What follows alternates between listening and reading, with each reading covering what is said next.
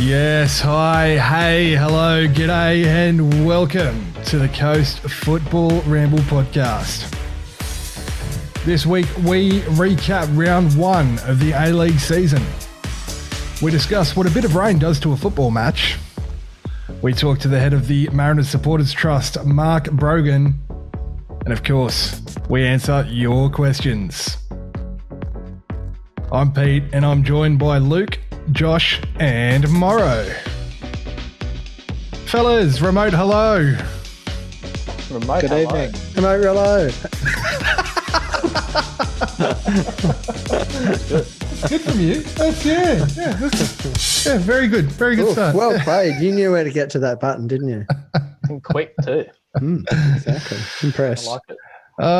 Fellas, it's been a day. Let's dive right into it, as we always do with Fred's question. This week, Fred asks, with the rumour that there will be a testimonial match to celebrate Matt Simon's career at the Mariners, which players, past or present, would you like to see play in that match? Eddie Bosnar, Yes. Mariners Yes. legend. Unironically, yes. Yeah, I like it. He's only down the road at the Wanderers too, and I know that him and Simo were the very best of friends. Yeah, that works. That works. I mean, Gumps. Yeah. Yeah, Gumps. Yeah, there's a few obvious ones in there. Gumps, Rosie, Damian Brown, Matthew Trott, Vuko Tomasevic. Whoa. Did you say Pedge, Moz?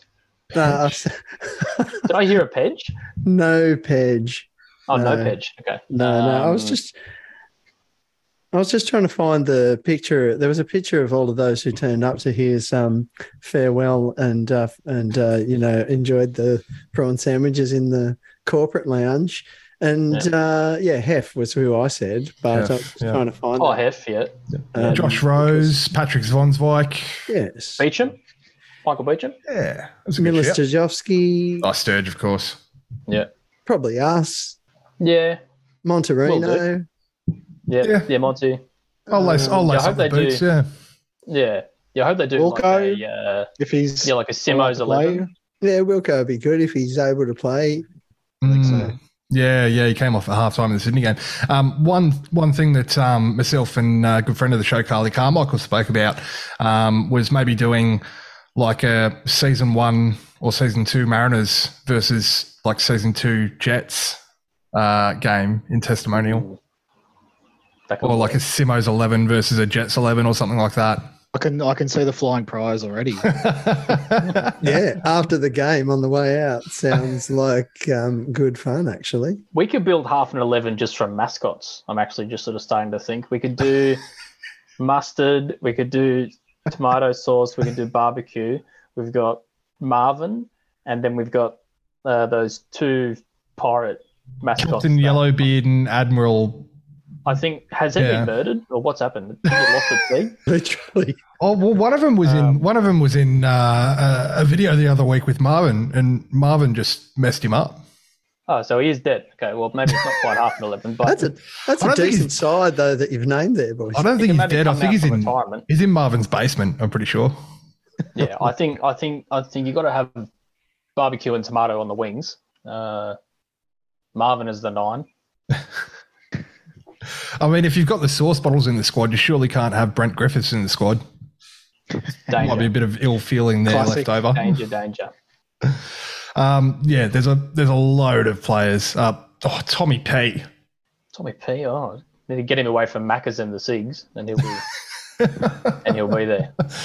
He'll rock up with a quarter pounder and a cig in his mouth and be the best player on the pitch. It sounded like him on a normal A-League game day, so I'm sure he'd be fine. Easy. Yeah, 100%. No holds barred. Anyone from the Mariners previously, name your one player that you would have in that squad. I'm going to say Hef, just because very, very, very early on when I was young, because the league was 11 when I started, and I used to love Hef. Hef was easily my favourite player. So I'm going to go with Hef.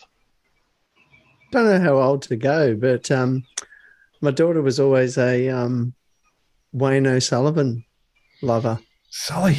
Oh, we Yeah. forgot Sully. Sully. Yeah. Yeah. So, He's only local as well, coaching at Central Coast United, of course. yeah, so I'm going to go with Sully. There we go. Matty Crowell. Oh, Yeah. Sorry, that name just came to me. You know what?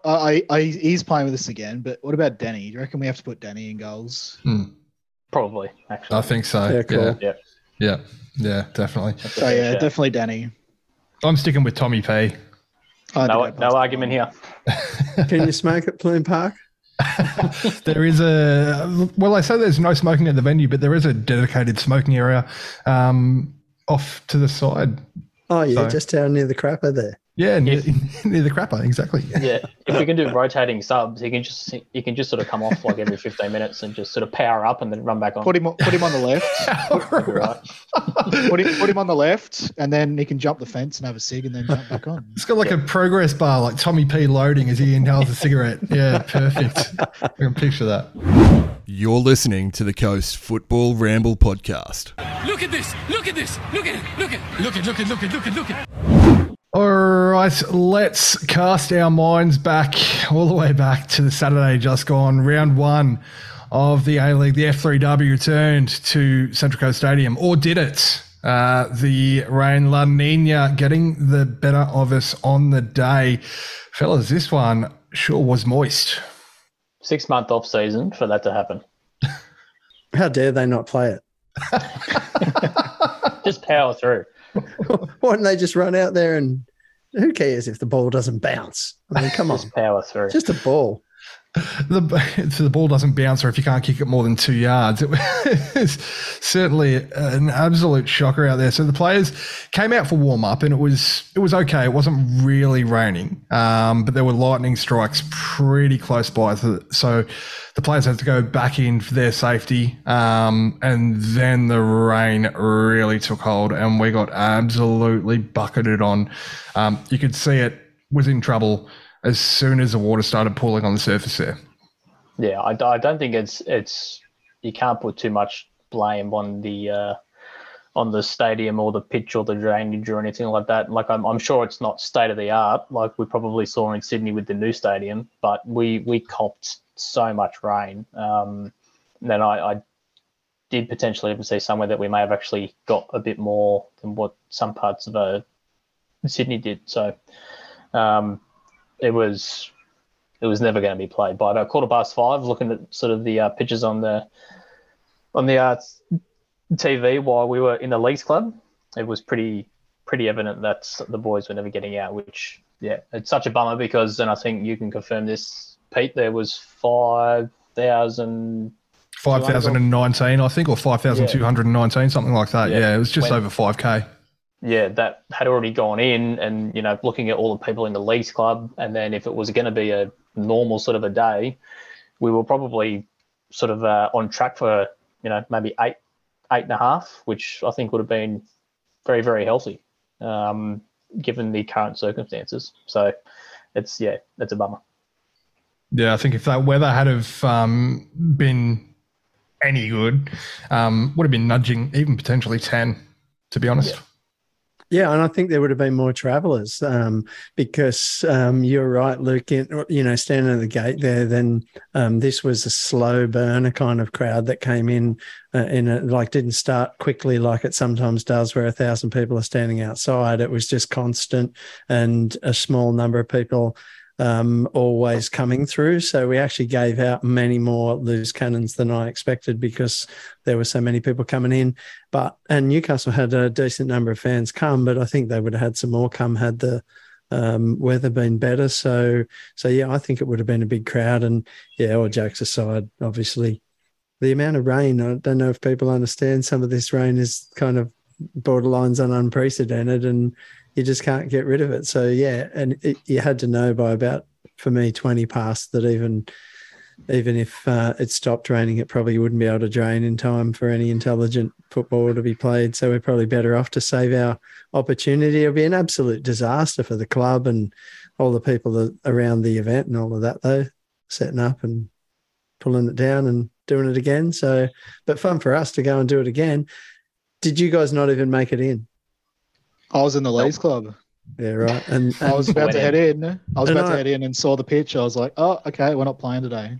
And I left, so without realizing that the Matty Simon thing would go ahead. So, it might be too early for that segue, but there were a lot of people not in the stadium, even though there are a lot of people in the stadium hoping forlornly that something would happen. Yeah, I drove half an hour for one beer and then had to drive home.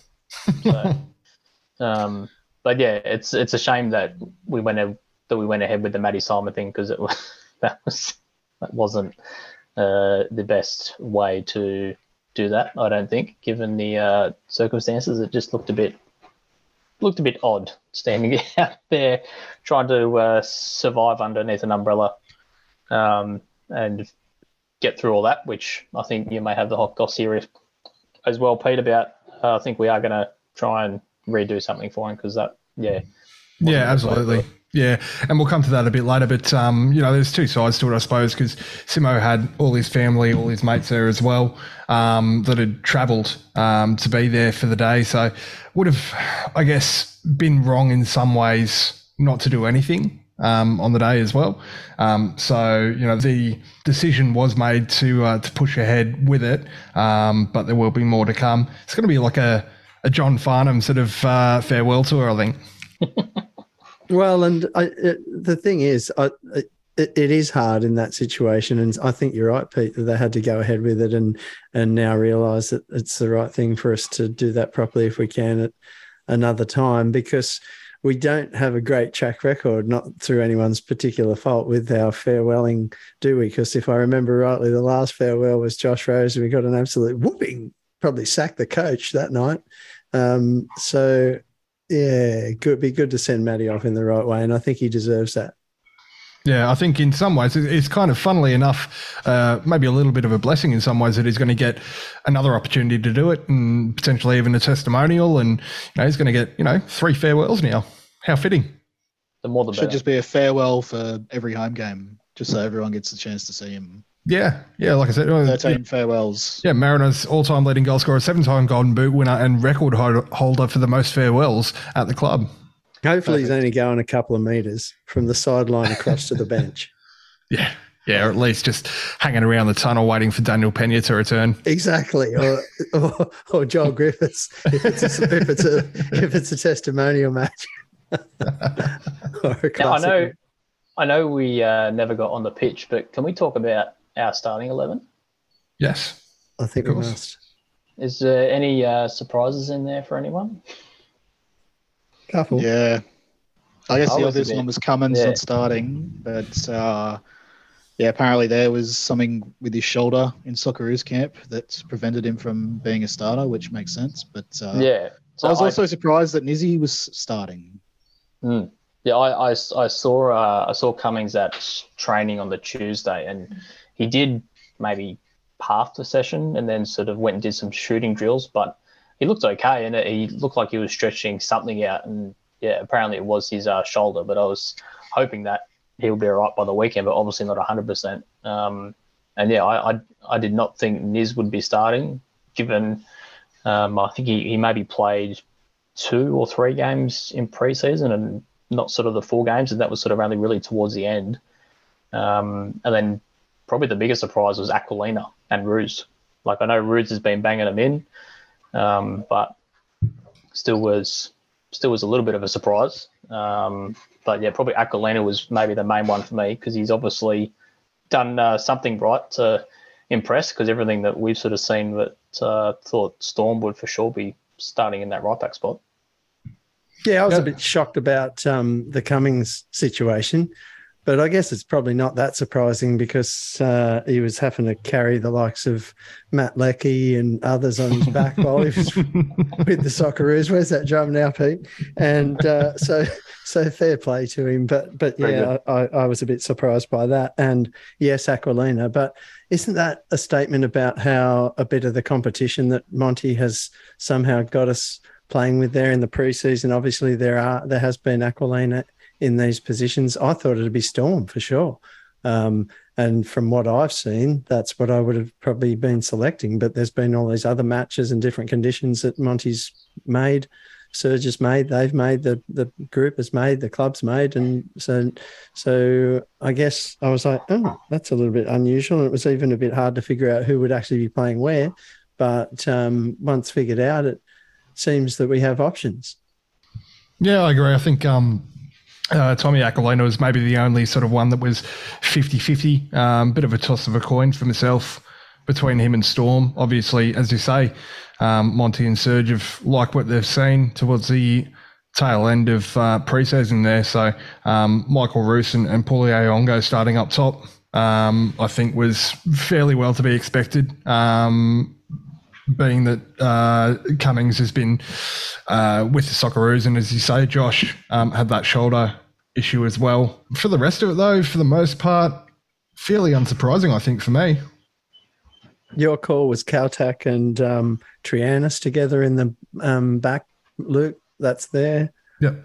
Everything else does look fairly standard, really, doesn't it? Except that no one knew that Niz was going to be bounding out with that from that injury. So, and a lot of people missed the fact that Dan was suspended and was wondering where he was, which was unfortunate. But yeah, well, the even more unfortunate thing now is he's still suspended for this weekend, and going forward this weekend as well. I didn't think about that. We'll be missing Nectar Triantis, who's off with the under-20s. Yeah, that did not even click. Hey, that we didn't actually play a game, so he still hasn't served a suspension. Oh dear. Yeah, so we'll be potentially even more of a makeshift backline, depending on Kelechi's fitness, as to whether he can get back to fitness ahead of this weekend's round 2 fixture against the Phoenix. Are we unhappy about that? Or are we happy for our young players to get away there and take that opportunity and improve themselves? There's this little tone of not being happy around there, isn't there? Yeah. Well, I'm kind of with the club on this one. I know the club weren't exactly thrilled with it either.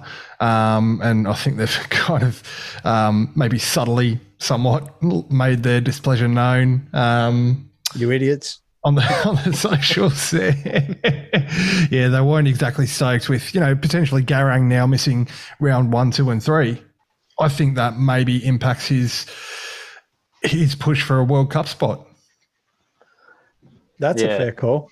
And that's sort of the hard thing because and these qualifiers are important for the under-20s as well, because if they don't do well, then we don't get a World Cup spot for the under-20 World Cup, which would obviously be bad as well. But I guess the question is, could we get through these qualifiers without Kuol? We potentially could. And I guess that's where the bit of frustration comes from, I think, which I would obviously very happy for them, but I would agree with that it does kind of hurt his chances a bit. If it's up in the air still, it might not be up in the air. Maybe Arnold's already made his mind up. Yeah, who knows what he's thinking? I have no idea. I don't think he does. Yeah, well, hopefully it just turns out to be one round. Hopefully he does end up coming back in time for the Perth game in round 3. The tournament will have wrapped up by then, but we'll wait and see. You're listening to the Coast Football Ramble podcast. Sometimes it may be good, sometimes it may be shit. Let's have a look back at the rest of the round. That was round 1 of the A Liga. A Liga returns, baby. It's finally back. Starting, of course, with the first game of the season on Friday night down in Melbourne. The replay of the grand final that no one wanted. Melbourne City playing host to Western United, getting the job done, getting their grand final revenge in a 2-1 victory. I understand why they wanted this as like the grand final is the first game of the season, but 7.5K crowd. It felt like the season didn't get off to as good a start as it could have. Me personally, I think I would have had the Sydney victory game on the Friday night, get the league off to a good start. As we'll just touch on, that was easily the game of the round. So yeah, City did the job. Western didn't look that good, to be honest. They sort of started off a bit slow, but that's to be expected sometimes of teams in round 1. Of all of the games that were played, this had the smallest crowd, and it's a grand final replay of 2 teams in Melbourne. And you have to say that for the circumstances and who they are, that was a decent crowd. Like for me, I was marveling at how all of a sudden Western United have got fans. Yeah, Did you see where him have they there? all Winning come helps. Well, All they 400 were of all them. there. There was a massive wagon there. All 400 of them. from? Yeah. The wagon's full and there's 400. It It's was just shit. but They've- impressive in the scope of what I thought was doable between those two teams, to be honest. But Josh Yeah. is right that well, everyone's right that the Sydney Melbourne game was the game, as it turned out, for the spectacle as well. Leo Lacroix had a pretty damn torrid time on Friday night, didn't he? Cheers for our fantasy teams, for everybody. out there. 99% of the bloody fantasy teams in shambles, including mine. Not good. Own goal, Shocker. and then just gives the ball away to the bloody tap-in merchant for the second one. The Dinkovic then- merchant. The Dinkovic merchant, yep. And then Lacroix almost also got himself bloody sent off towards the end of the game. He just, I don't know what happened. Just had an absolute nightmare. But I'm sticking with him in my fantasy. I'm powering through. What about in your fantasy team? Got him, yes. Nice. Oh, it's 2 from you You're so far. five Mozzie. today. Yeah, killing it. Yeah, it's full of beans. I'll be living off very that well. for at least a week. Milanovic, of course, pulled one back late in injury time for Western whatever FC, but it wasn't to be. Melbourne City getting the 3 points on the night. Turning to Saturday, the 5 p.m. kickoff was Brisbane Roar against Macarthur. Oh my gosh, what a snorefest. Yeah, and it also We kind of also, lost track of it at the club, didn't we? Yeah, also doesn't help that Brisbane have now returned to their 50,000 seat bloody soulless. Cavernous Arena. But I mean, all things really considered, again, that's 8,500 is probably a decent sort of little crowd considering what they've sort of been through in the last couple of years. And to be honest, they actually surprised me a bit with their performance. I actually thought they were pretty decent. I think if maybe Charlie Austin with a couple of more games under his belt will start to look a bit more lively. I thought it looked like he was struggling a little bit, but O'Shea, Armiento, who they picked up from Perth, I thought they were all pretty impressive. And I think MacArthur did not live up to the hype in that first game, I think. Was Yeah, there the a hype? Arzani hype is crazy, right? Oh, yeah, Yeah. fair enough. I can't stand it. Yeah, it's the Arzani, De Silva, De Villa hype, really, isn't it? That sort of midfield trio, and I'm not seeing it. I'm not feeling it. No. If they had Anthony a Carter 9 in probably front of missed them- the easiest goal all season. Miss of the season already. What, already? Yes. Let's move right off that one and look at our match of the round. Of course, it was the Big Blue Sydney FC first game returning to Allianz Arena, or whatever they're calling it. It's still Allianz? Yeah, it is, isn't it? Yeah. The Allianz Stadium. Going down 3-2 is, I think most of us probably rightly predicted, to a rampant Melbourne victory side. Great game. That was a good advertisement for the league, that game. Yeah. New Good stadium looks spectacle. good. A lot happening, and both sides put up a decent performance, new players to the league, sort of impressed in the game. Weather didn't screw them up like it did us, although it was pretty wet there. Yeah, I thought Sydney were looking the goods early on, but Victory did what Victory does. And, you look at the players they've got on their team sheet, they always had the quality to keep on coming back, and they did. And I think Nani, there was a lot of people hyping up Nani and how he sort of was playing. I didn't think he was anything that special, but when the moment sort of came, he had the perfect ball to set up that goal. So That was a wicked ball. That's what you pay for. And D'Agostino's header was world class to me. What a good Header goal. and a half. There has to be a little Yeah. bit of luck in that, but that's the perfect position, isn't it? It's so hard for the keeper if he can get the header there. When you got the pace on the ball from the cross already, you just need to place it, and it just flew straight into the top corner. Yeah, and I enjoyed the result really because I hate Melbourne Victory slightly less than I hate Sydney. So I'm all for that, but we possibly won't finish ahead of Victory this season. Yeah, again in my tip for the top three there, it was this one dinged and it donged. More dong in the end. Is that the title of your? Never mind. Yes. Very good. Of course, the first game at 1 p.m. on Sunday, Wellington returned once again home to Westpac Stadium in a 1-1 draw with Adelaide United, in spite of playing the vast majority of the match with 10 men. It was Wayne Train who opened the scoring in the 75th. Ben Halloran breaking Phoenix hearts so late in the 93rd minute. Yeah, Adelaide started well. I thought Adelaide looked really impressive early. And then, as we see happen quite often, the red card changed the game seemingly in the Knicks' sort of our favour.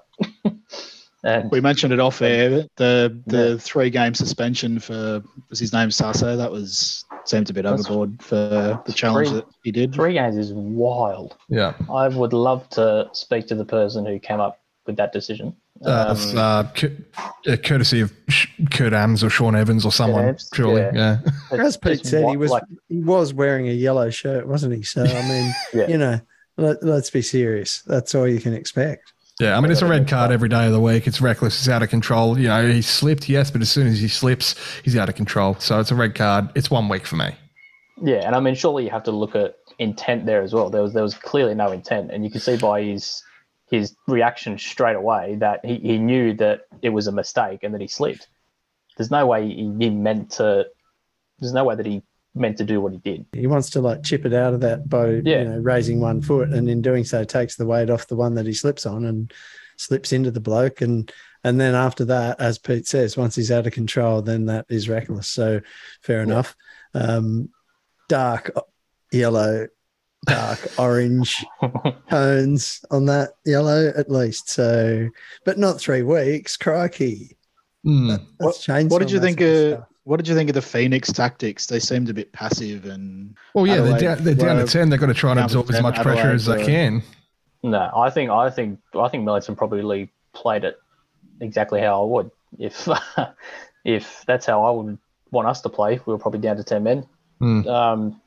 Sort of probably sit back and defend and don't let him in your 18-yard box. Let him whip in the crosses all day. Get rid of him, and then when your chance comes, and then you take it, and that's exactly what they did. And I mean, to be honest, they probably deserved the 3 points in the end, and then Adelaide just one little lapse of concentration right at the end, and bloody Halloran's in no man's land with no one on him at the back post or in the box there on the corner.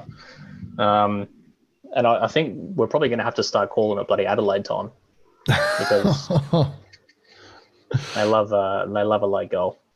Thanks. I'm having Adelaide flashbacks now. Yeah, PTSD. Yeah, big time. Final match of the round took us back to Parramatta CommBank Stadium as the Western Sydney Wanderers hosted Perth Glory. This one was a punish, fellas. Wow. Our game was better. You're not wrong. This one was tough to sit through. Felt like a spoon bowl. Felt like I was watching the team in last and second last playing out. It was, just. I think I said in one of my group chats, actually, someone said this is absolutely like 9th v 10th, and I'm like, it's 15th v 16th. Everything about it was horrible. Like the pen, everything. It was all horrible. The whole. They had the makings of a team that got the spoon last season and is trying to rebuild, and a team that's been shit for 6 or 7 seasons now, and as I think from the Australia Cup playoff match that they lost to Brisbane back in May, Adama Traore was the only player on the pitch for the Wanderers that started in that game. So it's just almost an entirely new team, and it showed. I was just going to say, Rudin said they look as one of the best. Oh yeah, Was one of the quotes that he came out with today, which seemed ridiculous. Just going to touch on that as well. Like if Wanderers continue like that, they are going to get absolutely beasted by some teams out there. And Rudin's comments today, saying that he thought they were one of the best stylistically this weekend. How soon is it before everyone is totally aware of how delusional he is, and he maybe gets punted? He knows that they've got the victory this weekend, right? They're going to get towed if they play like that. Gotta hope they do. Absolutely. I think he's been taking advice from Paul Ocon. Sorry, Paolo. Shout out, Paolo. Hope you will. Well, the reality and all of that, just putting that out there. I don't think Rudin would be the kind of personality that would take advice from Paolo, in all honesty. I'd love to see those two in a room together, see what they would talk about or not talk about, as the case may be. Well, yeah. No, I just mean that Paolo was always, going to make us beautiful looking football. But yeah, come on, Rudin. Yeah. Is he getting sacked before? Who did I say? Moon. Did you say Moon or Corica? No, I think I might have said. I think you might have said Moon. Yeah. I think I said Corica. Yeah, I think they're all on sort of pretty thin ice, you'd think. If Moon can jag some results, and as you say, Luke, that midfield looked more impressive than it did last year with the addition of Armiento in there and Jay O'Shea once again hitting his straps. If they can give some service to Charlie Austin throughout the course of the season, they might just save Moon's job. Rudin has a bit of a job on his hands to get out of this one. Yes, he got the result. As I say in cricket, shit gets wickets, but only for so long. Yeah, that goal that they scored was pretty much on Perth and Reddy coming out for a ball that he probably didn't need to, and then just, scrappily turned home by their new number 9, who I wasn't really that impressed with, who didn't really do much besides the goal. But, I guess 3 points. It was 3 points. It was one of those wins. You take it and you just move on and burn the evidence of the game. Moving on to, rounding up round 1 of A-League action, of course, we're going to have a quick look at not only the Coast Football Ramble Fantasy League, but also the Coast Football Ramble Tipping Competition, of course, on Keep Up. We do have 75 people who have so far joined the Coast Football Ramble Fantasy League. At the moment, on top after round 1, Bernie Inabini with 102 points. Love that. Love these names. Cum Dog Millionaire in second with 96 points. Trogs FC, which I think is your nephew there, Moz, Kale. Would appear so. 87 points. Quality FC, Cameron on 86 points, and rounding out the top 5, Harsland Baggies on 82 points. Moz, you're flying high, repping the podcast boys in 7th with 80 points. That's a good round from you. Yeah, Coolio started all right. Not as good as Trogs FC, but I'm impressed with Bernie and a Beanie. What? Bernie and a Beanie. Yeah, well played, Liam. So, and 102 points. You can't argue with that. I've got no idea how to play this game, but somehow I managed to get more than Luke, and that's all that matters at this time. Well, it wasn't hard.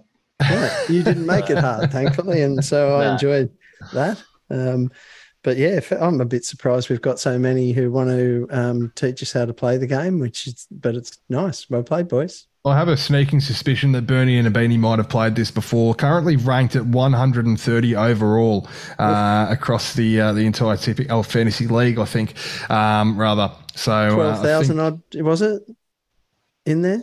Yeah. In the comp? Yeah. Yep, I know I'm in the top 33%, I believe. I had 5 players from my starting 11 who were out from the weekend, including Jason Cummings, Reno Piscopo, Danny Vukovic, Jacob Farrell and Sammy Silvera, of course, getting goose eggs after the postponed F3 derby. And you still flogged Luke by double the points. Yeah, it's not good. That's a big shout out. Big thank you to Leo Lacroix for that. Yeah, I think I had 5 that did not play, and then I got completely stitched up. I mean, bloody one day didn't come off the bench for Adelaide, and then Nuno Reis and Berenguer were late injury for Melbourne City. So neither of them got any minutes. So I've gone with the bloody triple trade in round 1. So I've got rid of all 3 of them. And I ended up throwing in Armiento and Bolante. And I've gone with the Normie pick from round 1, the surprise pick who scored the most, even more than Jamie McLaren, which is Gabriel Clerc from Western Sydney, the new right back. He picked up 18 points on his own in round 1, which is more than half of what I got in total. He looked all right too, didn't he, Luke? He did look all right. Yeah, like, he did. Considering how bad the game was, I thought he wasn't too bad. So, so I'm going to admit that I've gone against custom here, I think, and maybe good play, and I've transferred him in as well after Jason Jerrier failed to make an appearance for me. So because the points, he's probably going to get injured at training, I'd say, just before the next game. That's what happens when I transfer in a player, but I think my side's going to probably remain fairly stable this week. There might be a couple of changes in midfield, but we'll. I don't think I'm going to make too many changes yet. My one main change was David Ball out because he was injured. I didn't realise that, and I've put in Economides just because he got 17. I think. I agonised on Economides when I was doing my original team as well because I was like, he didn't score at all last season in the league. He wasn't a high point scorer, but he was so cheap as well. He was only like 179,000 points or something.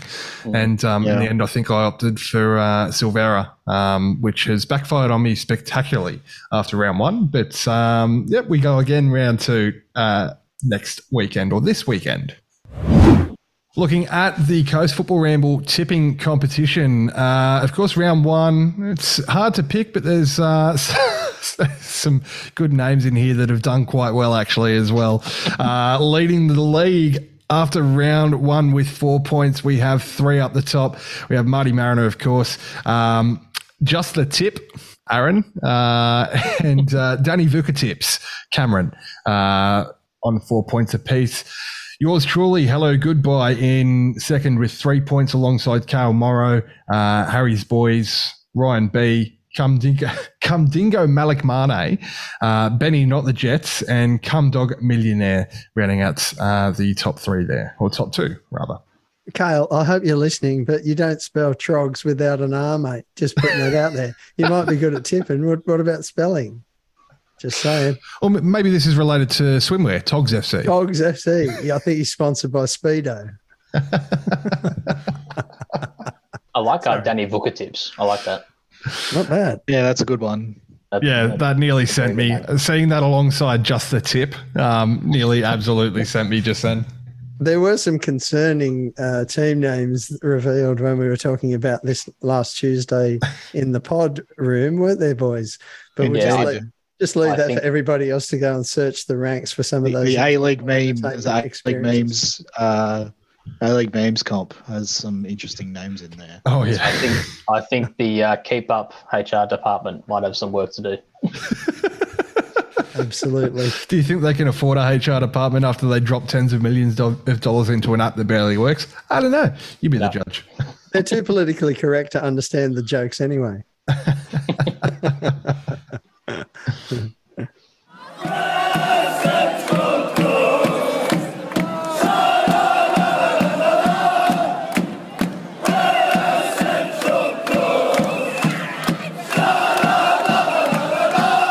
So joining us this week on the Coast Football Ramble, we have, of course, the founder of the Central Coast Mariners Supporters Trust. It is the one and only Mark Brogan. Mark, how you doing? Yeah, not too bad, Pete. Boys, how are we? The one and only. That's a bit rich, but good to be here. What an introduction. I loved it. Wow. That's good. Well, you've been on here a couple of times, so I think that's warranted too. Yeah, absolutely. Absolutely pleasure to be here. And, Pete, every time I come on, mate, intros like that would be, I'm blushing, mate. What an honour. I'll try and dial it up even more next time for you. Let's see how red we can get you. First question, mate. Mark, have you entered into the Coast Football Ramble tipping or fantasy competitions? And if you haven't, why not? Where the bloody hell are you?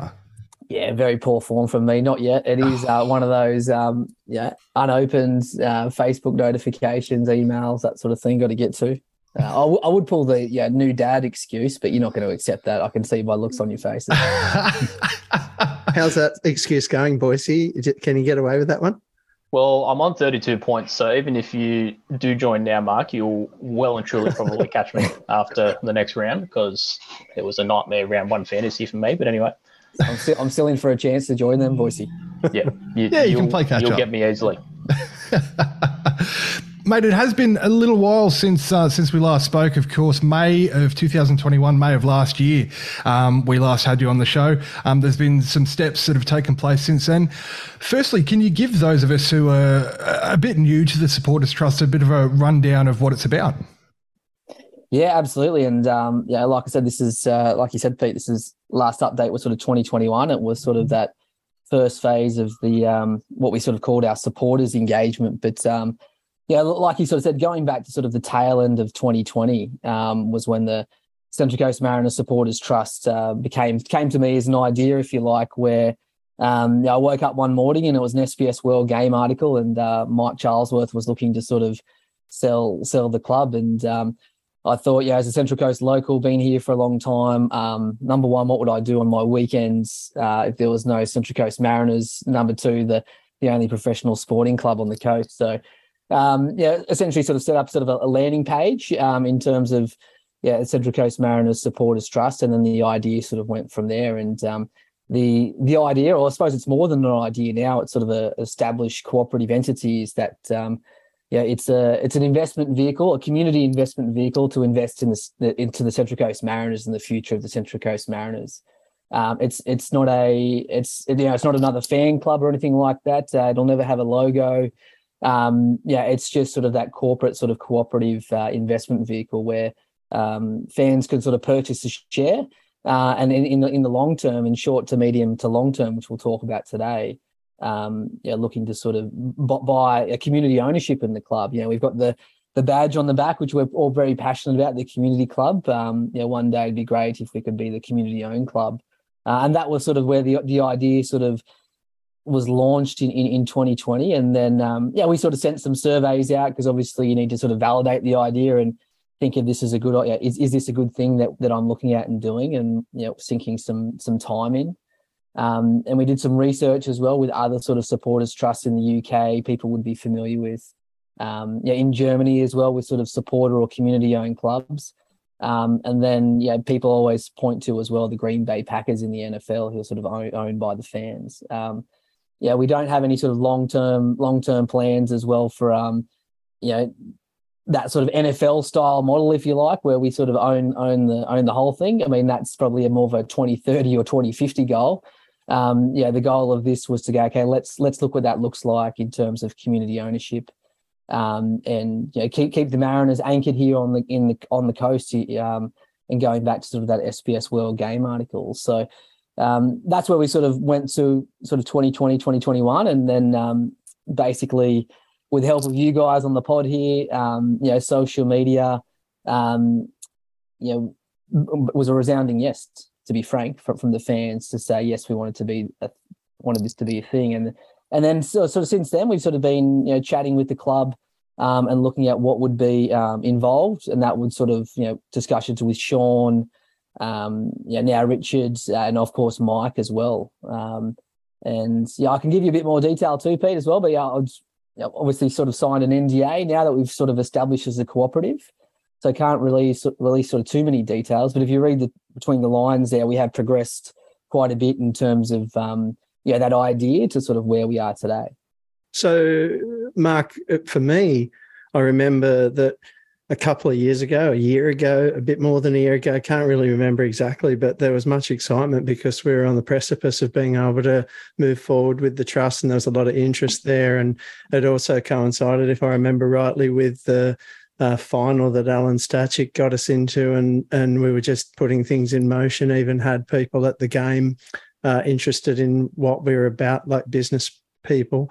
And so then things came along really rapidly, like COVID, and also the owner wanting to change directions and things moving along. So can you sort of walk us through how that has progressed? Because it's been hard for there to be any traction at all in the last couple of years. The last year, we've just started to get to the point where there can be some interest again. And of course, fans are still bringing it up and saying, hey, what's the go with the trust? Yeah, great question, Moz. And I think for us, like if you look back, COVID, excuse my language, more to shit house time.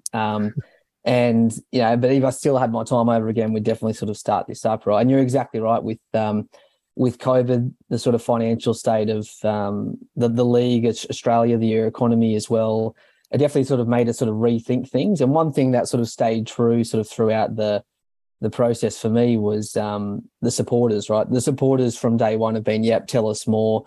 And personally, I'd love to sort of, dive in when we sort of do more, particularly back then with COVID as well. And when we had the discussions with the club too, obviously, this chats with Mike, and it was all about sort of survival, if you like, too. And it probably wasn't the right timing too, in terms of, now we have Richard as well, with sort of partnership with Mike. And that's sort of what Mike was looking for, right? And as a supporters trust, we were sort of just starting up. We sort of hadn't done the capital funds and raises as well. And when we had our meetings with directors too, we sort of asked ourselves a good question, which is, well, if it's COVID's, everyone's struggling, unemployment benefits, and we go out and raise money, what is everyone actually buying? Right? What are we looking for? So we actually changed our strategy at that time, which you've mentioned, where, well, number one, we validated this with the fans. They think it's a really good idea. Let's organise all this and go talk to the club. And that's sort of what sort of led us with the discussions, with Sean and sort of now with Richard as well. Is they really think, we know that the fans think this is a positive idea and they're ready to go. But the key question that I want to sort of have clout in the game and sort of be respectable to you is sort of sit on this podcast and go, well, what do I get for my share in the cooperative, right? And so it was sort of the question for us: do we want to sort of sell an idea of this possibly happening? And what I mean by that is we sell the idea, we raise the money, and sort of like the community funding rounds that you see on social media and GoFundMe pages for different businesses. You don't actually know what you're buying, right, until the point. So that's where we said, okay, we validated this with the supporters. They're chomping at the bit. Let's go and talk to the club and say, hey, we've gone away, we've done the research, we've set this up with insurance directors, a website, online payments portal. We just need to turn this on. But let's think about it. Do you want me to sell something that might happen, or do you want me to sell something that could possibly happen with a community pathway to ownership? So that's where we're sort of, we're really sort of excited. And obviously Richard was on the pod previously and said he's excited about it as well. And I'm just sort of saying, watch this space for the future. But you're right, Miles, like, it definitely sort of changed things for us, COVID, not just as people, as football supporters, as Mariners supporters, but as the supporters trust too. Definitely slowed the idea down quite a bit. We had the momentum. But obviously other things sort of took over, unfortunately. You mentioned them, Mark. Obviously, we spoke to Rich recently and he was sort of pretty positive about it. How sort of have your early conversations with him gone, and how do you think he sees the trust being sort of a positive for the club?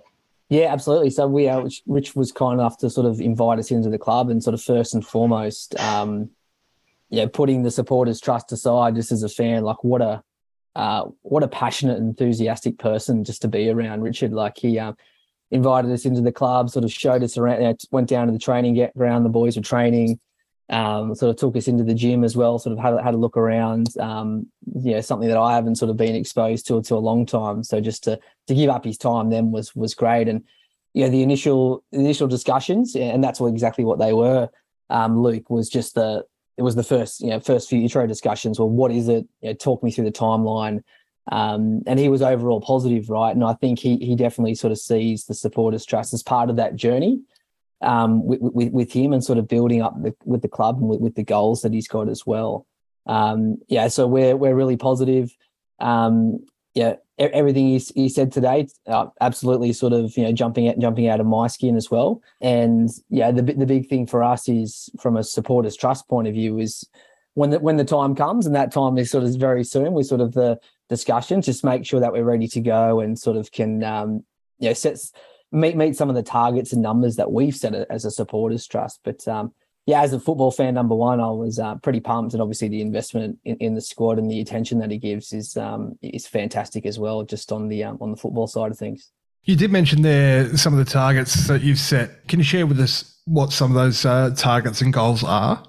Yeah, absolutely. That's definitely. So we last time we sort of spoke as well on the pod, and a few of our email updates, sort of setting up the what we call the rules or the constitution of the cooperative. So that basically sort of sets out what the what's a share worth in the cooperative, right? When you buy that, so we sort of settled on that on sort of a $500 buy-in, and then $200 per year to sort of be a member of the cooperative. And we've got a direct debit scheme as well. And our first target is 1,000 members, and so that's not just on the Central Coast as well. We're sort of thinking in terms of broadly. In terms of get everyone sort of getting an ownership stake and being sort of a part of the supporters trust, and hopefully the Central Coast Mariners Football Club as well. But we're keeping it very simple. 1,000 members is our target, with those sort of share prices there. So if you do some quick mathematics too, I mean that'll mean we'll sort of have, hopefully with that target, have sort of $500,000 capital to sort of buy a small percentage of the club. And then look at obviously $200 per year, and we can sort of look at where we want to invest and improve the club as well. And that sort of once we launch. But the key thing here too, I just want to reiterate, is obviously having the connection with the football club, right? We could launch today. We could turn the online shop on and sort of start selling shares in the cooperative. But if you're not actually connected with the actual club, it's just another entity on its own. So we want to sort of be connected with the club from day one. And, over time, this is obviously a time-based thing too, right? So don't know about you guys, but statistically speaking, I should live to about 80. I think I've said this before. Should live to about 80 years old. I still intend to be supporting the Mariners then. And so, once you start small, things sort of compound. What's compound, you can just compound over time. So who knows where this thing will go. But those are sort of the just small initial targets. And obviously the first one was to form as an entity launch. But when we sort of do launch, those will be sort of the numbers and sort of members we're looking to sort of bring on board. And so you need that connection to the club to occur, because you're looking to provide some, sort of value proposition for those who choose to get involved in the club. And so for me, of course, then the primary thing that I'm doing is contributing to a vehicle that I hope will spend its money within the realm of my club, with the priority being always just being that Gosford club. What do you think are the kinds of things that the trust can provide to support the club, or to go in partnership with the club, or contribute to the club? And how do you think that we can bring that to life for the people who might want to contribute their funds towards it, so as they understand that value proposition? Yeah, that's there's a lot of possibilities here, Moz, too. And if you think for those that were sort of involved in the early days, that was one of the things we surveyed, right? Sort of where would you like to see your money go? The first thing I sort of want to say there too is the reason we established as a cooperative is that it's down to the one person or one entity per vote too. So for example, Moz, I might buy in for $500, and you might sort of dig into the kitty and put in $5,000, but it's still one person, one vote, right? And that's where we went for that equity model, which we feel represents the sort of Central Coast and football in general, right? Sort of football for all. For us and for me, I think being true to what's made the Central Coast successful over time in terms of young players, the academy, in investing in the academy too. And I think sort of fundamentally, and this sort of comes back to the connection as well, is obviously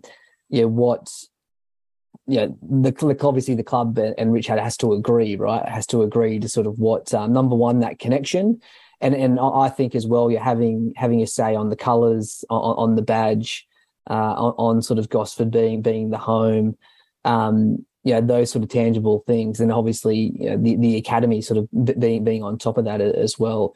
There's some other ideas that's been thrown around as well, and I'd be eager to get, be foolish not to get your opinion as well on the call as well. What would you want to see your money invested into? And probably the thing to keep in mind as well is that it's not a permanent thing, sort of set in stone, because as a cooperative, you will vote on these things sort of every year. So once that connection's made as a cooperative, you need to have an annual general meeting. We're looking at sort of four meetings a year, so every quarter, and you would actually vote on these things too. So to sort of have your say, so the power of the people, if you like, sort of deciding where that sort of money is invested. It's not Mark Brogan's decision or anything like that. Like that's and that's not the reason I sort of started this thing too, right? It was for us as a community to get connected. So those are the areas which I would want to sort of see it sort of because you look at our academy, right, and a fella that was standing with some Newcastle fans just over a week ago in the stadium, sort of testament to that. So that's sort of where I'd like to. But what about you, Moz? Where would you want to see it? That's a little bit of a Dorothy Dixer, isn't it? Because I reckon you got a pretty good idea of the kind of thing that you think that I would think I would like to spend the trust money on. In a grand plan, then for me, I love the idea that the trust could be a vehicle that is able to get into even a partnership with the likes of the council and the club to come up with, for example, the mythical venue where we hold our trophy high and we drink beer and coffee, and it's probably under the stadium. You've heard me say this story before, I think, Brogues. And so I love that kind of thing, and that's a grand plan. And if there were 1,000 members, then you can be a serious contributor towards getting into a partnership to start that kind of thing. If you can have enough persuasive influence there, then with 1,000 people backing you, then maybe these things are possible. Of course, though, funding academy players and that being a visible thing, I think is a kind of a cool thing. I think there's probably a variety of options, and like I think you were kind of saying there, the regular ability for people who might contribute towards it to make a contribution to either voting or contributing their own ideas of what the trust might spend its money on, I think is important, not just a small group of people. So I don't know. Go on, Luke or Pete. We should buy another cannon. What are we going to have like a civil war there? Yeah, and we can point that one at the away boat. Yeah, something along those lines. No, I think as a start, I think 1,000 people at sort of $500 each as a start. I think that's pretty realistic. I mean, the reality is not everybody will be able to afford that. But maybe, like you said, Mark, at sort of some point down the road, we do get to a point where there's enough in the trust that it's a $1 buy-in. So that way, 99% of people will be able to afford it, or it's not that sort of exclusive sort of club. Because I think that's what you want to be sort of really careful of, is that it sort of doesn't end up as this exclusive sort of thing. But I think $1,000, 1,000 people, $500 to start to build that sort of $500,000. I think that's more than reasonable. Yeah, I think it's a lot of academy player. That's a lot of academy player. I think honestly, the probably the first place that some of the funds are going to go is to a 50-foot statue of the Mariners' all-time leading goal scorer and 7-time Golden Boot winner, Matt Simon. And you can probably use some of the leftovers to maybe get Luke's hair finally dyed as well. Confirmed. I thought that would come up at some point. It's coming up later in the show, don't you worry. I know. I saw it on the run sheet because I looked this week. There's no escape. I'm taking these down as serious points for listeners who might think we're pulling a leg or two. But all you're talking about as well is match day experience too. Like with the cannon pointed at the away bay, you might have to get health and safety or the police to approve that one. But one other thing, Moz, you mentioned like having 1,000 people of backing too, but remember it's 1,000 people that are sort of supporting, right? And sort of, if we have that connection with the club in the future, potentially, 1,000 people that have invested their own money. They might have a few sort of ideas around sort of match day experience. East Gossie Rams, eat your heart out, Matt Simon, the GOAT, like just put the statue up there. That would get my vote for sure. So that's definitely, and like that's sort of the power of the collective and sort of bringing people together. And that's why we went with, to sort of push the point again with the cooperative model, right? So it creates that community and that equity as well. So what's the current sort of status of it? What is happening with the trust now, and how do people get involved? Yeah, the current sort of status at the moment is sort of we're just sort of chatting with the club and sort of continuing to sort of validate the idea and what sort of it might look like. And those sort of discussions I think will be ongoing, and that's probably all I can sort of say at this stage as well. In terms of sort of people and sort of fans' involvement, in terms of signing up, and we're not sort of at that stage yet, and sort of handing over, sort of signing up as members and parting with their sort of hard-earned wealth and capital as well. That might sound strange to people. Like that's just because like I said before, we want to sort of create that connection with the club first. But what fans can do is sort of they can go online, sort of check out the website. They can like you guys got to keep talking to it. Stop me at the games as well. Have a chat about it. Sort of send through any of their ideas as well. When I started this as well, I knew it was going to be a sort of a longer term thing. Like you can't just sort of start something overnight, which will sort of be the first in the A-League. You can't sort of click your fingers. So what fans can do is sort of keep talking about it, keep reading, keep asking questions like they always do, and just sort of stay enthusiastic and stay excited about it. We're as close as we've ever been. COVID was a rough ride as well, but I won't be stopping, and I can tell you as well, like the directors and sort of the fans of the Supporters Trust as well will just keep going until we get this thing over the line. I do just want to give a shout out on that note as well to Marco on Twitter, who tweeted us earlier today saying, "Mark Brogan, take my money, please. This is not a question. I just want to give money to the Supporters Trust." And that's going back again. That's just the generosity and power that we saw, like with the supporters coming forward and saying, like, validating the idea, which was sort of so exciting for me and the directors as well when we sort of saw that and go, okay, well, this isn't just an idea. People want this to happen, and so. It's the whole sort of take my money. Here's a few ideas. That all builds the business case and sort of builds momentum for the club as well. And for the club and Richard and Sean, like I said, they have been more than supportive. But like sort of anything, you just need to sort of put in the work and sort of put in the time to sort of make these things happen. So we will take the money. But the time will come and it'll be sort of in a proper sort of laid out way. And as well, because of the cooperative and model, all of it will be transparent and sort of with financials and balance sheets sort of published on the website too. So nothing sort of behind the scenes. That's why we want to sort of get connected with the club and set it up straight from the start.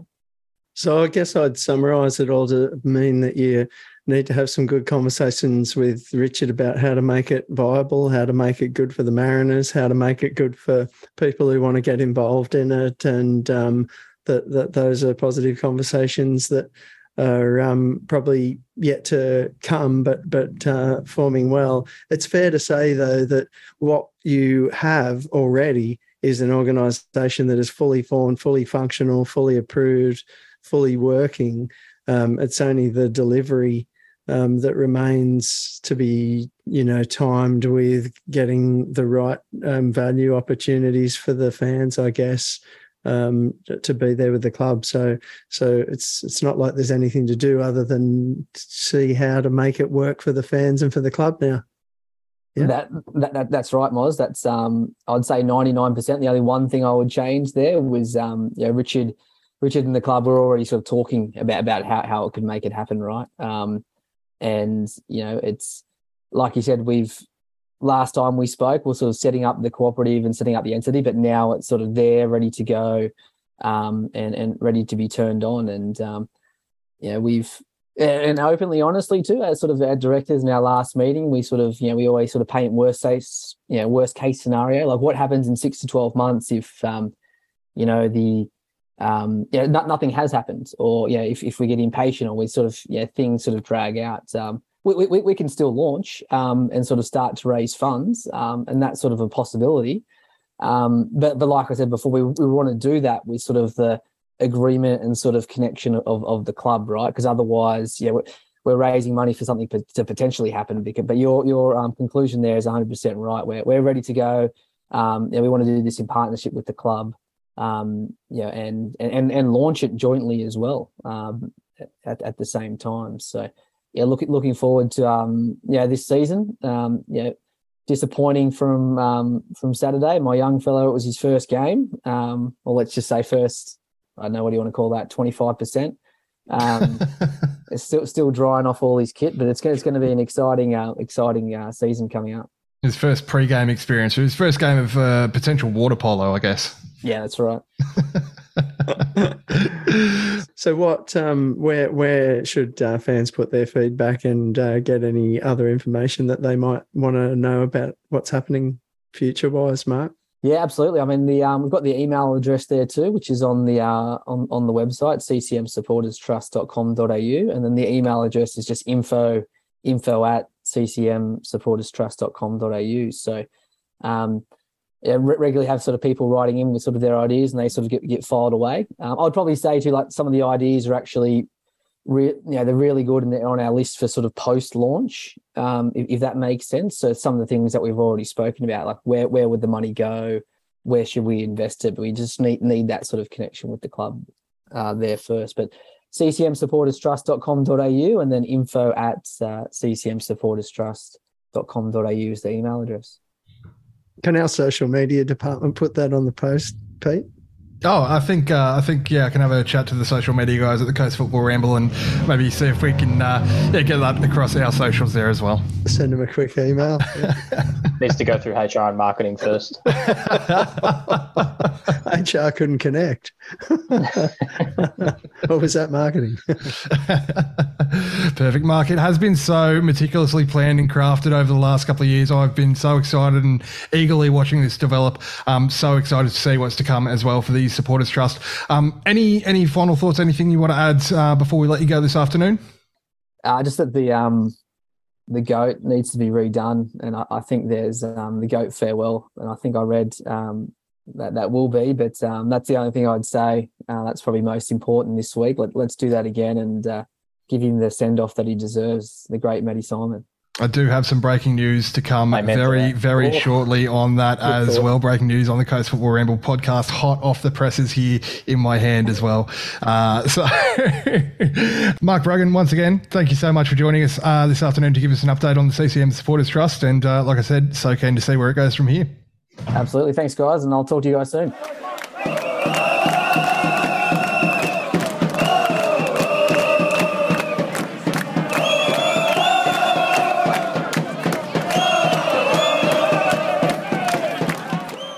It is, of course, that time of the week where we answer your questions. And, of course, as we always say, thank you so much for all your submissions across Facebook, Twitter, and the ccmfans.net forum.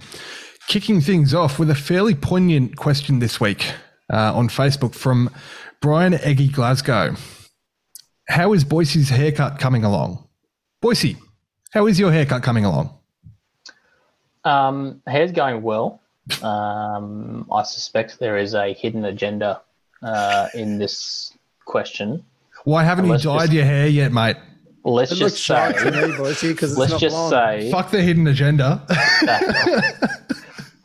I have a time in mind when it will be done. Ooh. But no one will know. It will be a surprise. Oh, surprise, Maresh.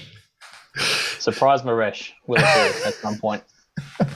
All I hear there is blah, blah, blah, blah, blah, blah.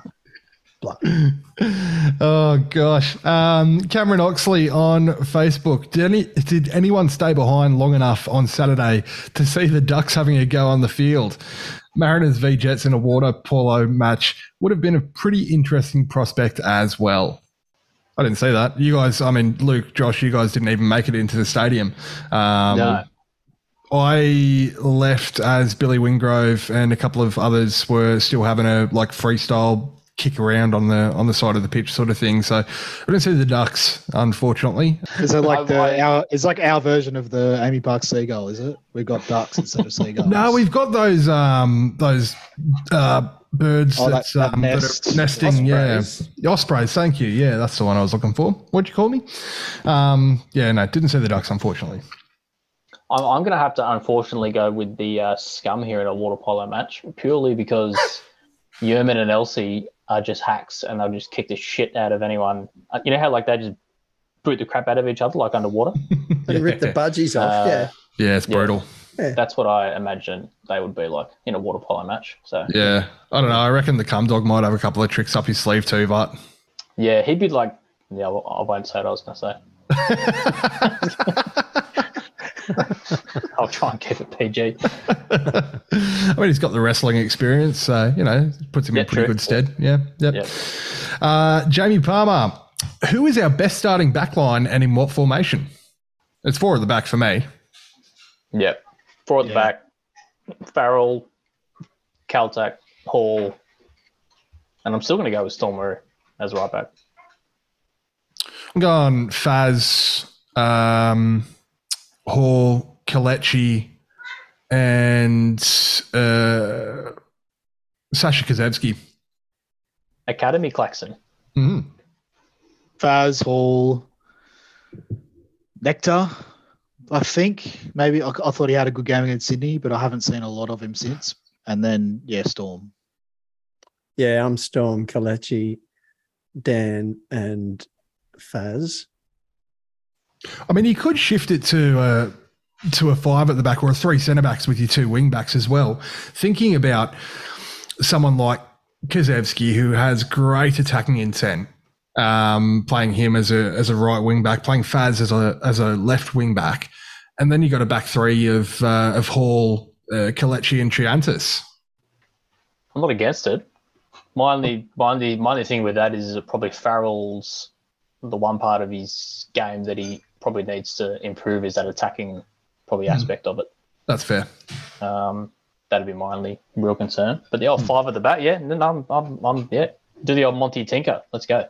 I think you could play that as like a 4 at the back as well, so that you might lopsidedly have the right side go forward all the time and the left side filter in there to be the cover for that to happen constantly, so that you end up with a 4 always anyway and 1 attacking wing back on either side. But you're right, Luke, that we haven't yet seen what Faz's full capabilities are getting forward. Sort of no Storms, haven't really seen Aquilinas yet. Yeah, I mean, there's options there. I think you'll see Monty stay pretty much the same with that 4 at the back there, I think. 4-4 fucking 2. Matt Grandavec on Facebook. Can we get some in-depth analysis of the match? And I love this comment from Bradley Prisk. Depth? Yeah, about 10 mils of I water. reckon that's unders. That might be unders. I think it was unders, yeah. In parts, it was at bad. least 25 mils for sure. Yeah. We needed to send out Togs FC. Togs FC, there you go. He's back at it again. Oh, what? Where are you getting this from? Who are you and what have you done with Aaron Morrow? Well, my nephew is providing me with material. I'll thank him later. I hope it's not the material from his Togs. Sorry, listeners. Stephen Gibson wants to know, when would the Mariners versus Jets round 1 derby be rescheduled for? TBC, I did hear immediately post-game, potentially December, but there is a chance that we might just get it done before the World Cup break. So stay tuned. I'm sure the club will bring you all the latest on that one there. Matt Grandavec again on Facebook. Also, who is your favourite Mariner who played for the Phoenix and why is it Gianni Stensness? It's got to be Danny, doesn't it? It's not. Well, yeah, it's Danny. It's for me, it's Adam Kwasnik. Well, I totally forgot. He was Sorry, hang on. What was the question again? Who is your favourite Mariner who also played for the Phoenix and why is it Gianni Stensness? Right. Ahmed else has Elrich, anyone? played? Did Michael McGlinchey play for them? I think he Michael did. McGlinchey is Yeah. he said favourite, Moz. I like Michael McGlinchey. I liked him when he was scoring our first goal How do we away kick? in Asia. How do we kick him from this? I still like Mikey. I know Mikey. In fact, he would have been in the Stens queue. He would have been that. Sorry, Luke. He would have been in that lineup the other night and should be in that testimonial match too. Oh, that's a good shout, actually. In fairness, yeah. Sorry, Luke. He was I'm a actually big, in that I'm a lineup. big Stens fan. Yes, he I'm a was. Stens stan. Stan. I am a big fan of Stens as well. I always liked him coming through the academy here as well after we brought him in from North Shore or Northbridge or Bulls FC or Far Southwest Northbridge or whatever they're called these days. And, you know, came through the academy here, was always so versatile, could play anywhere across the back line. Came into the first team after returning from the Phoenix in the middle of the park, gave that sort of steely dynamic that we maybe lacked in seasons prior. And yeah, he's fantastic. But yeah, for me, you know, the people's champ, Adam Kwasnick. Interesting question though. Variety of answers. Ross Hodgson on Twitter. Last week's question, he says, was an easy one with the who'd be your favourite for a drink. So this week he asks, who would be best to have with you from the squad on a deserted island in terms of who would be too helpful, not too annoying, and someone who could get you on the way to survival? I feel like Dan would be an all right shout. I was going to say Dan too. I think most helpful. And at least if you're stranded, you got something nice to look at. I knew that was in there for both of you. I knew it. Yeah. Which is why I'm going for young Roos, because the guy's a beast. So, you know, Strong, be able to, yep. yeah, if I'm on a desert island, then if I need to eat something that's inside shells, he'll just bite those open teeth, surely. Like, smash his head onto them on rocks and break them open because he's an animal. He is an absolute beast. Mine's going to be Jason Cummings because, you know, we might not last long, but hey, it's going to be a good time. And Captain Swish 23 on Twitter wants to know our thoughts on Matt Simon's retirement presentation. Should it have been delayed? This is something that we did touch on earlier in the show as well. As Luke said, you know, it was a little bit disappointing that, you know, it was done in the absolute driving rain, hammering rain. But on the flip side, all of Sino's family and friends were there, would have felt probably wrong not to do anything, more wrong, I think, in my opinion. The good news is, as we said, he's going to have the John Farnham farewell tour. So there will be a testimonial match. Breaking news on the Coast Football Ramble podcast, there will be a Matt Simon testimonial. And there will also be another opportunity for a send-off at the Perth home game on the 23rd of October. Communicato official, you heard it here first. The right thing to do. Yeah, 100%. Just keep it going. Every home game, let's just have another presentation. I don't know, actually, because... And Moz, I don't know if you're in the stadium for this part, but during the presentation, Simo, you guys would have probably seen it on the socials. He choked up hard, and Yeah, I'm not ashamed to admit I teared up big time. This is the only problem, is that he's not going to... Nobody, like at least I don't, expect him to repeat what he said word for word and to have the exact same emotion again, because that's not going to happen, is it? I think just more of a formal presentation around sort of like the jersey retirement, and maybe just a couple of words is sort of fine. But yeah, I think you're right. He said what he said on the weekend, and he's not going to be able to repeat that.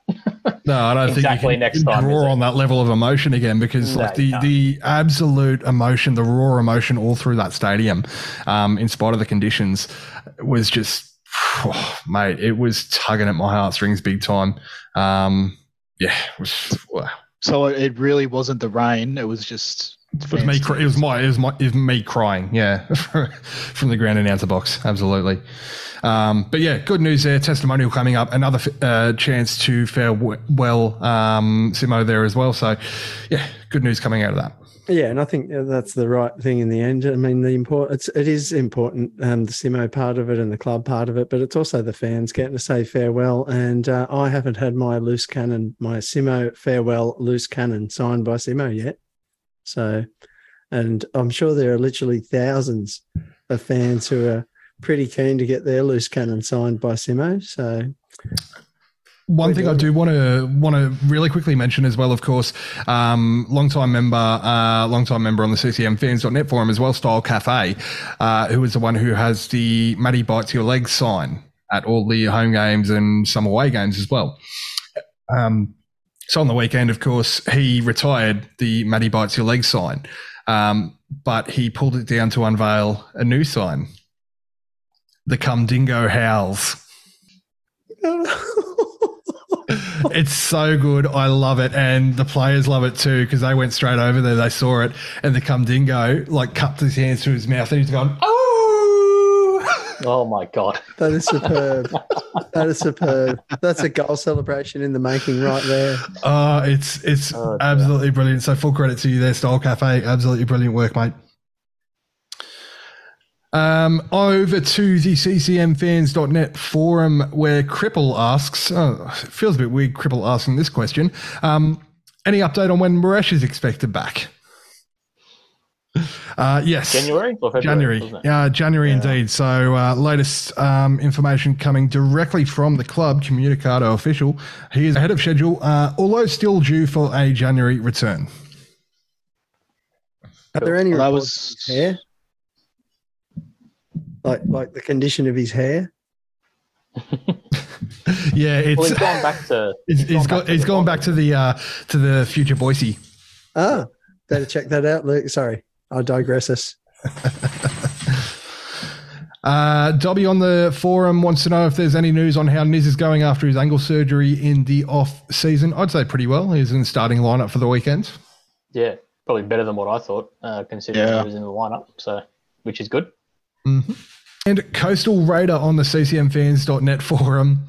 Will you be releasing a Spotify playlist of the rainy day hits played at the stadium on Saturday? One of the best wet weather gigs I've been to. Thank you. Appreciate that. That was fun. Always have a bit of fun with the rainy bangers playlist. And unfortunately, DJ Pryor is smiling from ear to ear. I have a bad feeling that we're going to hear more of it throughout the course of this season. Thanks, La Nina. But we can always add to the playlist as we go and just have some fun with it. Can't take all the credit though. It's a team effort in that box there. You're listening to the Coast Football Ramble podcast. You boys come up with a good question. Let's look ahead to round 2 of our Liga action, kicking off once again this Friday as Brisbane Roar play host to Melbourne City FC. Fellas, your predictions for this one? City by 2. City. Yeah, City comfortably. Moz? Yeah, I'm afraid City by, Josh is right, by 2. Could even say more, but even with Matt Leckie holding them back. I love the Leckie agenda. The Matt Leckie agenda from Moz. It's so good. Oh, I'm loving it. Of course, Saturday, 5 p.m. kickoff as that lot from up the road, Newcastle host Perth Glory at 5 p.m. I don't want to tip either of these teams, so draw. Yeah, same. I've gone for the draw. I think it's going to be washed out. I'm hoping. Because otherwise, if it isn't, then I'll probably have to go for the Jets. Yeah, I'm tipping Jets this week. Unfortunately, pains me to do it, but I think they've just got a little bit too much for Perth, and I do mean a little bit too much, bearing in mind that Perth are, wooden spooners and probably my tip for the spoon again this year. Turning to the primetime Saturday kickoff, 7:45 p.m. down in Melbourne. Victory against the Wanderers. I see this one pretty comfortably in favour of the boys in blue. Yeah, victory will be too strong. Victory by 8. Easily. Before we go to a Super Sunday of football, of course, we travel over to Wellington. We'll come back to that one in a moment. The 3 p.m. kickoff is Macarthur hosting Adelaide United. MacArthur.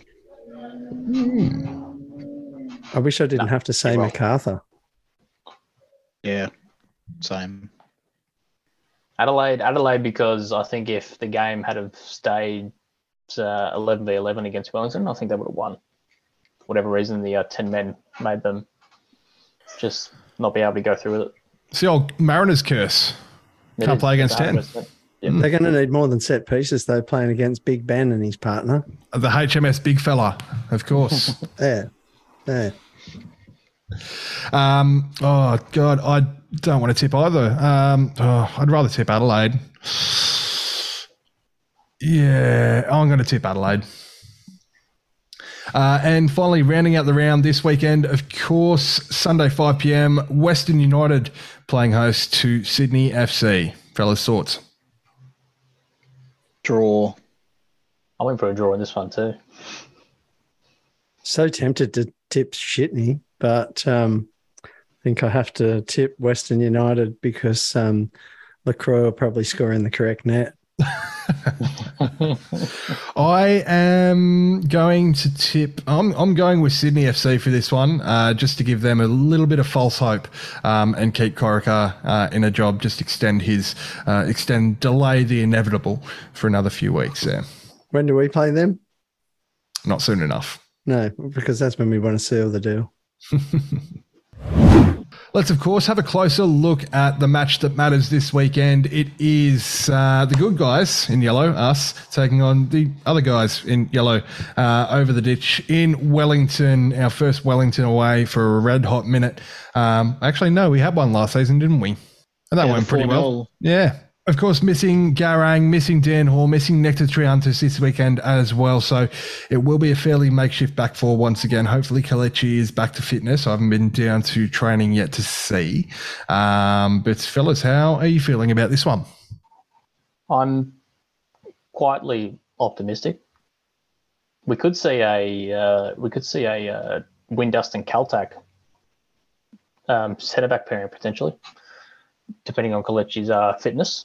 But outside of that, I suspect it will probably be the same 11 as what we saw named, at least, for the Newcastle game. But, Wellington, they probably, like I said before, they probably deserved all 3 points against Adelaide in the end. But that was probably more just how they went about it. Not necessarily was I overly impressed with how they played. I mean, Costa Barbarouses, you didn't really know he was on the pitch for the first 60 or 70 minutes. He sort of probably picked up where he left off in the last couple of seasons. He was sort of pretty anonymous. The couple of new signings, Zawadu and Krayev, they were okay. Obviously, Sasse getting the red card is going to probably change things sort of for them. I dare say probably Clayton Lewis might come in to start, who got a great, was it a secondary assist for the goal on the weekend that played the ball through, which was a fantastic bit of play. But I think probably the biggest sort of signing for them is Ugarkovic in the midfield. He sort of probably really shored that up, and him in there with Pennington on the weekend. Sort of Pennington was a bit sort of indifferent, but Ugarkovic I thought was impressive for a number of reasons. Probably just never worked out for him at the Wanderers, but I've always rated him and thought for a while there when he was at the Jets, he was probably the best midfielder in the league almost, and he's going to be a great sort of pickup for Wellington. So I suspect that their midfield will not be as easy to cut through maybe as what it was last season. So it's how we utilise our wide players that's going to be important, I think. And the great thing is, I think in terms of our wide players, we've got some depth there as well now, with Marco Tullio coming into the side. Yeah, and Wellington's obviously they've got Baragas on loan from the Jets, who started at left back on the weekend, and he was okay, but he's I think I think we can put some real pressure on him in that spot, as opposed to going down the other side where Payne is. I think if we can probably try and target Moragas and their left-hand side and use our right-hand side, I think we potentially might see a little bit of a Benny Nkolo field day up against him, hopefully. I think you'll see probably Benny and Sammy swapping sides a fair bit, as we saw throughout the course of last season as well, where Benny and whoever was playing on the opposite wing would quite often rotate throughout that final third. So I think, Moragas is going to have no end of headaches on Sunday, Arvo. And there's going to be those options there. It's another week under of time that our Brazilian maestro has been here. So another week of preparation, maybe a few more minutes. He was on the bench in this last game, so you had to think that Monty was thinking about giving him a little taste of that. So fingers crossed when, Sammy or Benny is less effective, then we'll have that option there. I'm fairly confident that we have such a good record, possibly because we won't play in yellow over there. They will, so the referee will probably be all over him, especially if it's Sean Evans. I think we have got something for them there. We won't have Garang prancing through the midfield to lay off the ball to finish like in that who could finish in that last game. But nevertheless, we still have, multiple attacking weapons. And so for me, I didn't see anything that makes me think that they're going to tear us to pieces at the back end, even if we are a little bit makeshift. And I've seen a heap of this sort of versatility we've got there. Who knew that Storm Roux could be a suitable solution on the right, let alone the left, which he has been. So, I still think, I think we can put up a good performance in this and get our season started with, maybe a point or more. Well, that's one thing I did want to mention as well, something that we saw a bit of in pre-season with Storm Roux actually playing as a centre-back. So he could potentially even be an option at the heart of defence alongside Brian Kaltak this weekend if Kelechi's not back at full fitness. And then we might finally get our Mr. Kuszewski starting at right back. Or Aquilina, but maybe. Yeah, I mean, Sash might make the trip. Yeah, and it would be great to see him in the squad as well for the trip. We'll see how it plays out. But and I'm not too concerned about their speed or anything sort of up top either. Well, this is what I wanted to touch on as well. How do we nullify the Wayne train? Well, that's the thing. Whether he was used really as an impact player on the weekend and it worked. So maybe potentially instead of starting Lewis in place for Sasse, he starts the Wayne train, which maybe sort of poses a bit more of a threat. But I suspect we'll probably still see Wayne on the bench. So I mean, you look at that sort of up the top there, Barbarouses, Duarte and Krayev. They're not, from what I saw on the weekend, they're not really that quick. So there's not really a speed threat, I don't think, there from them. I think with the few players we've got, especially Benny and Silvera, I think they're the key on the weekend. 100% agree with that. Us 2-0. All right, there you go. Moz. Yeah, I'm honest as well. I don't know about 2-0 or exactly score-wise, but I think I'm tipping us. 2-1. Moz, you got to pick a score. Do I? Yeah. Okay. All right. Well, is this your first podcast? It's in the rules. It's in the Constitution. I haven't read the Constitution. Is that in this document? No. Will they score? No, I don't think they're going to score. So looks right. 2-0. Yeah, I'm thinking 3-1. I think they will find a way through, but we're just going to be too good on the day. As you say, I think 100% agree with you that our wide players are the key on the day, and I think we're going to cause them some real night terrors. That is all we have time for this week on the Coast Football Ramble podcast, fellas. Looking very much forward to Wellington away this week, getting the job done, of course, to send us skyrocketing up the table, push us further ahead of Sydney FC, of course, as well. Lads, it has once again been an absolute pleasure. Final thoughts? Let's get our season started, finally. Yeah. Let's prove that we're the better yellow. It's the Yellow Army Derby. Is the dog going to get the biscuit, Pete? Is that a metaphor for this week's game? No, it's not. He's speaking literally as I distract my dogs with treats so I can complete the outro this week on the Coast Football Ramble podcast. Ladies and gentlemen, once again, thank you all so much for tuning in. And until next time, well, we'll see you soon. It's lovely to see you. Bye.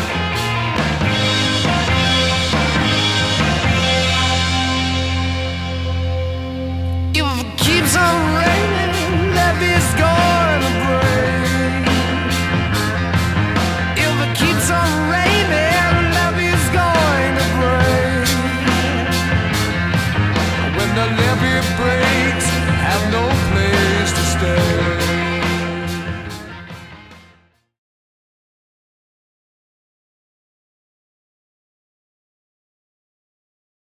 That is all we have time for this week on the Coast Football Ramble podcast. Fellas, looking very much forward to our first Wellington away of the season. Shame that flights are about 1,500 returns, so won't be attending this one.